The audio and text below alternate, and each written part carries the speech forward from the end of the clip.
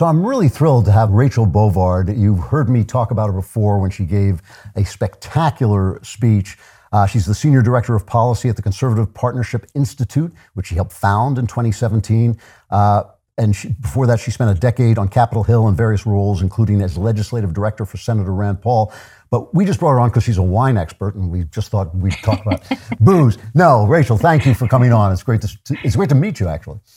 Yeah, likewise. I'm happy to be here. And, booze is my one transferable life skill. So I'm happy to talk about that too. Yes, it's very dear to my heart. Before we just talk about your speech and what you're seeing on the political landscape, how did you get where you are? I mean, what was your background that made you go into conservatism, which is guaranteed unpopularity? Nobody told me that. I think that's how I ended up here. That explains everything. The joke's on me. In reality, I had no plan to end up in politics. I wasn't, involved in it really as a high schooler or even as an undergraduate. I did my undergrad work at Grove City College outside of Pittsburgh. And I had a professor there named Paul Kangor, who I was a research assistant for him on a number of books. And he was like, I know you're thinking about law school, but you might like DC. You should try it out. And so he set me up with an internship, and I really never looked back. I came right out of college, stayed for 10 years on Capitol Hill, which the best way to do Capitol Hill, I think, is if you don't have another job beforehand because you don't realize how terrible it is. So that's how you end up staying for 10 years. Got it. So, okay. Yeah. And so it's been a wild ride since then. I've seen a lot of stuff.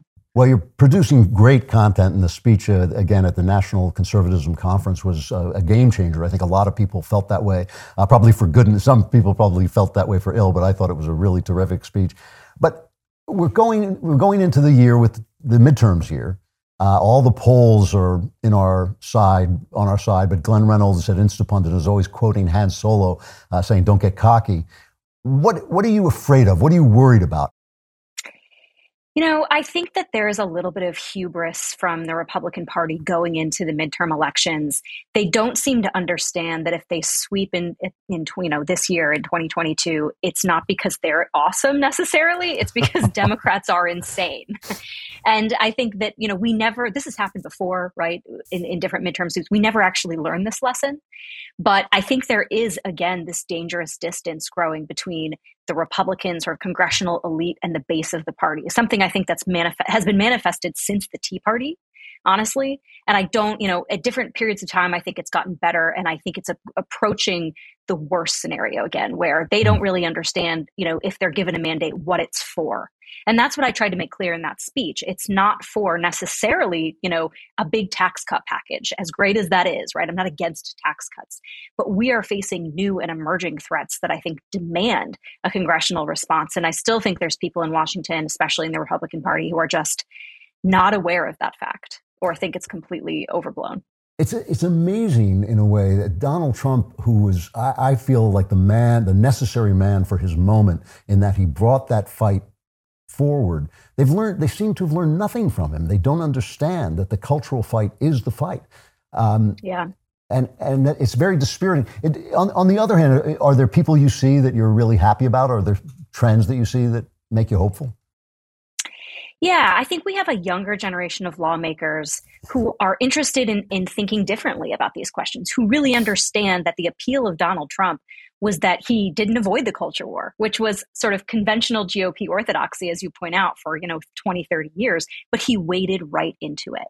And I think on everything people care about, the more modern emerging threats, from big tech to critical race theory, to even longstanding concerns like the pro-life movement, Donald Trump got more done on that front than Congress has done in the last 15 years. And I think that really should speak to, the posture that we need to take. And I do think that there are younger legislators that see this. And I think even, someone like Mike Lee, it's interesting. I talk about the Tea Party wave or the Tea Party era versus the MAGA era. I think they're two different ones legislatively. And you even see people who were Tea Party senators like Mike Lee, Rand Paul, Marco Rubio, starting to make that shift, starting to recognize that, it's not just fiscal concerns anymore. It's those and what are those? And I think you're starting to see them pivot, which gives me a lot of hope that people are actually listening. You said in this speech, that wokeness is a totalitarian cult of billionaires and bureaucrats, of privilege perpetrated by perpetuated, by bullying, empowered by the most sophisticated surveillance and communications technology in history. You said basically that anyone who doesn't understand that wokeness is the threat should be basically cashiered as a Republican candidate. I guess my question is this: does the Republican Party understand this? Because it's obviously true, Rachel. It is one of the most obvious things out there. And does the party that ran Jeb ! Understand that this is a problem? And is there anybody that you look at and think, yeah, these are the guys who might do the right thing? So it's been an evolution. I think there are a handful of lawmakers that seem to understand this, but it's still rhetorical hand waving for a lot of them. And I think there's also a big distinction between people who understand it and people who are prepared to do something about it. Because you see a lot of lawmakers who are like, well, I don't like critical race theory, but there's nothing that we can really do. Local government should just be able to mandate it. Schools should be able to do it because, we believe in states' rights. And it's like, well, yes, but also no. States are not allowed to inflict tyranny, right, on their students. And also children are not mini adults. They don't have the brains to encompass, their brains are still developing. They can't encompass the nuances of critical theory. This is wrong. And so I think you're in a moment where the Republican Party for a long time has just had this hands-off approach and, expected that all of our mediating institutions would handle the threats that we face. And I think that's right. That's what our conservative philosophy espouses in a lot of ways, but it didn't account for, and it doesn't account for now, the fact that the left has taken over all these institutions of power. And they themselves do not feel beholden to any sort of norm or self-restraint in imposing their worldview. And to actively push back on that, you have to take actionable steps. And that's the gulf. We have people who I think cognitively and rhetorically may understand what's happening, but who are not yet comfortable taking the steps necessary to just create the space for, people to exist with their beliefs anymore, because that's really where we're at, I think. Yeah. I have to ask this. Do you think that Trump is a good thing for the future or a bad thing or a threat? Where do you stand on his political position? I think Trump is a symptom of where the base is. People are like, are always asking me, do you think he should run again or not? It's like, well, I have no control over that. So I'm not going to spend a lot of time wringing my hands over this question.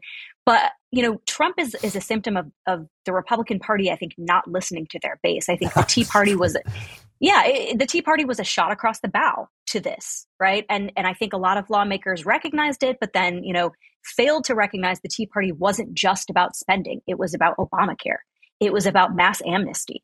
It was about all these, burgeoning threats that were not responded to. And so when John Boehner led the House, away from all of those things, Republicans responded by firing a nuclear missile, and that was Donald Trump. Yep. And if we are unable, I think, to again repair that breach between our elected representatives and their base, we will be getting Donald Trump and Donald Trump and Donald Trump, for the foreseeable future. Yeah. And on the culture war, maybe that's not a bad thing. I don't know. Yeah, no, my problem with Trump has always been that he wasn't a statesman. He couldn't get laws passed, and ultimately, as you said in your speech, that's where we have to go. It has to. And he had a lot of personnel problems too. To your point, that added to that. I'll say yes, and even he and his people admit that. One of the things you said in this speech that is very dear to my heart was your attack, and I can't call it anything else, on big tech. Every time I bring this up, I personally feel that big tech should be crushed underfoot and then the dust swept up and thrown into like a volcano somewhere at this point. Salted the earth with their ashes. Yeah, yes. Exactly. But the minute you say this, the minute you say that an organization that can ban the former president of the United States from speaking directly to people has too much power, I immediately get this kind of libertarian pushback that somehow I'm destroying free speech by attacking the people who are in fact destroying free speech. What do you have a specific approach to what needs to be done about big tech? Well, I just totally disagree with the talking point. And this gets hurled at me a lot too, that these are private businesses. They can, have free association. They can ban whoever they want. And I just think that's it's a myopic talking point that I think neglects the reality of what these technology firms are, which is sort of essential corridors of our discourse at this point. If you consider the fact that Google filters information for 90% of the world, Okay. What Google suppresses or amplifies changes behavior.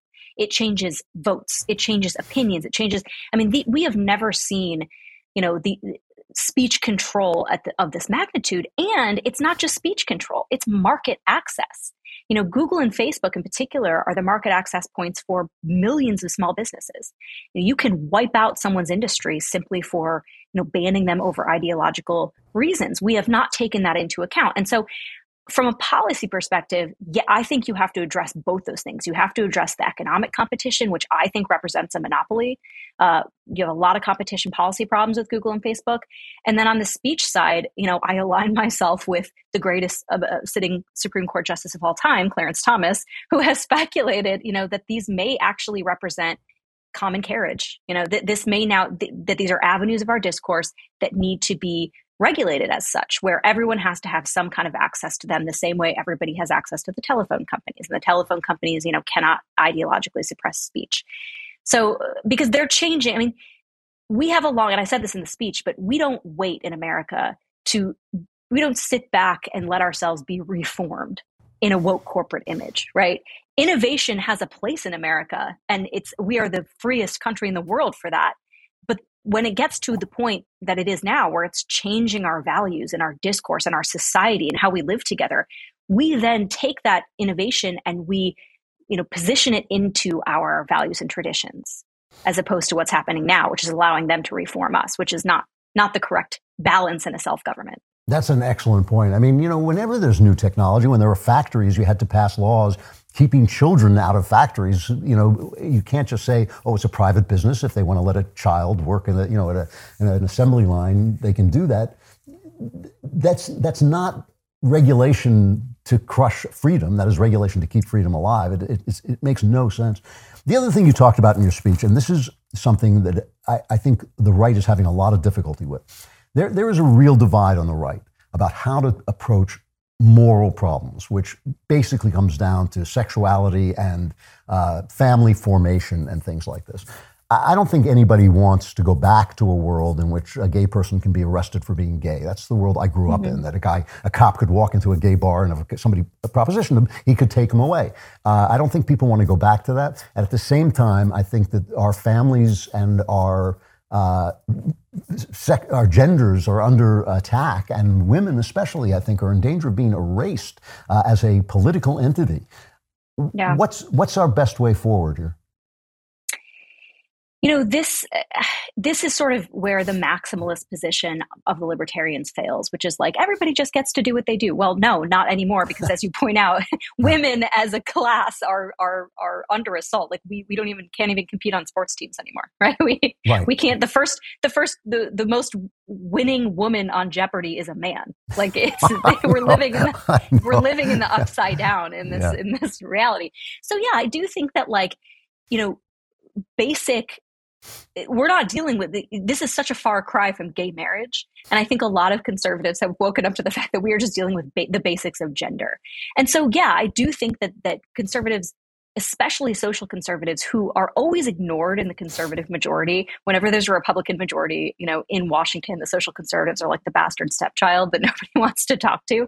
But their cause now matters because everything that the conservative movement is built on, which is the family, which is the mediating institutions which flow from the family, which is the communities that are built around the family, that is under assault. And if we cannot, I think, step forward and speak for the truth of biology, to respect people who believe in traditional marriage or who want to build the nuclear family that way, then we don't have the self-government of our founders anymore. And so I do think we have to get more aggressive about these questions, not necessarily mandating our view, but just protecting the space in which those views exist.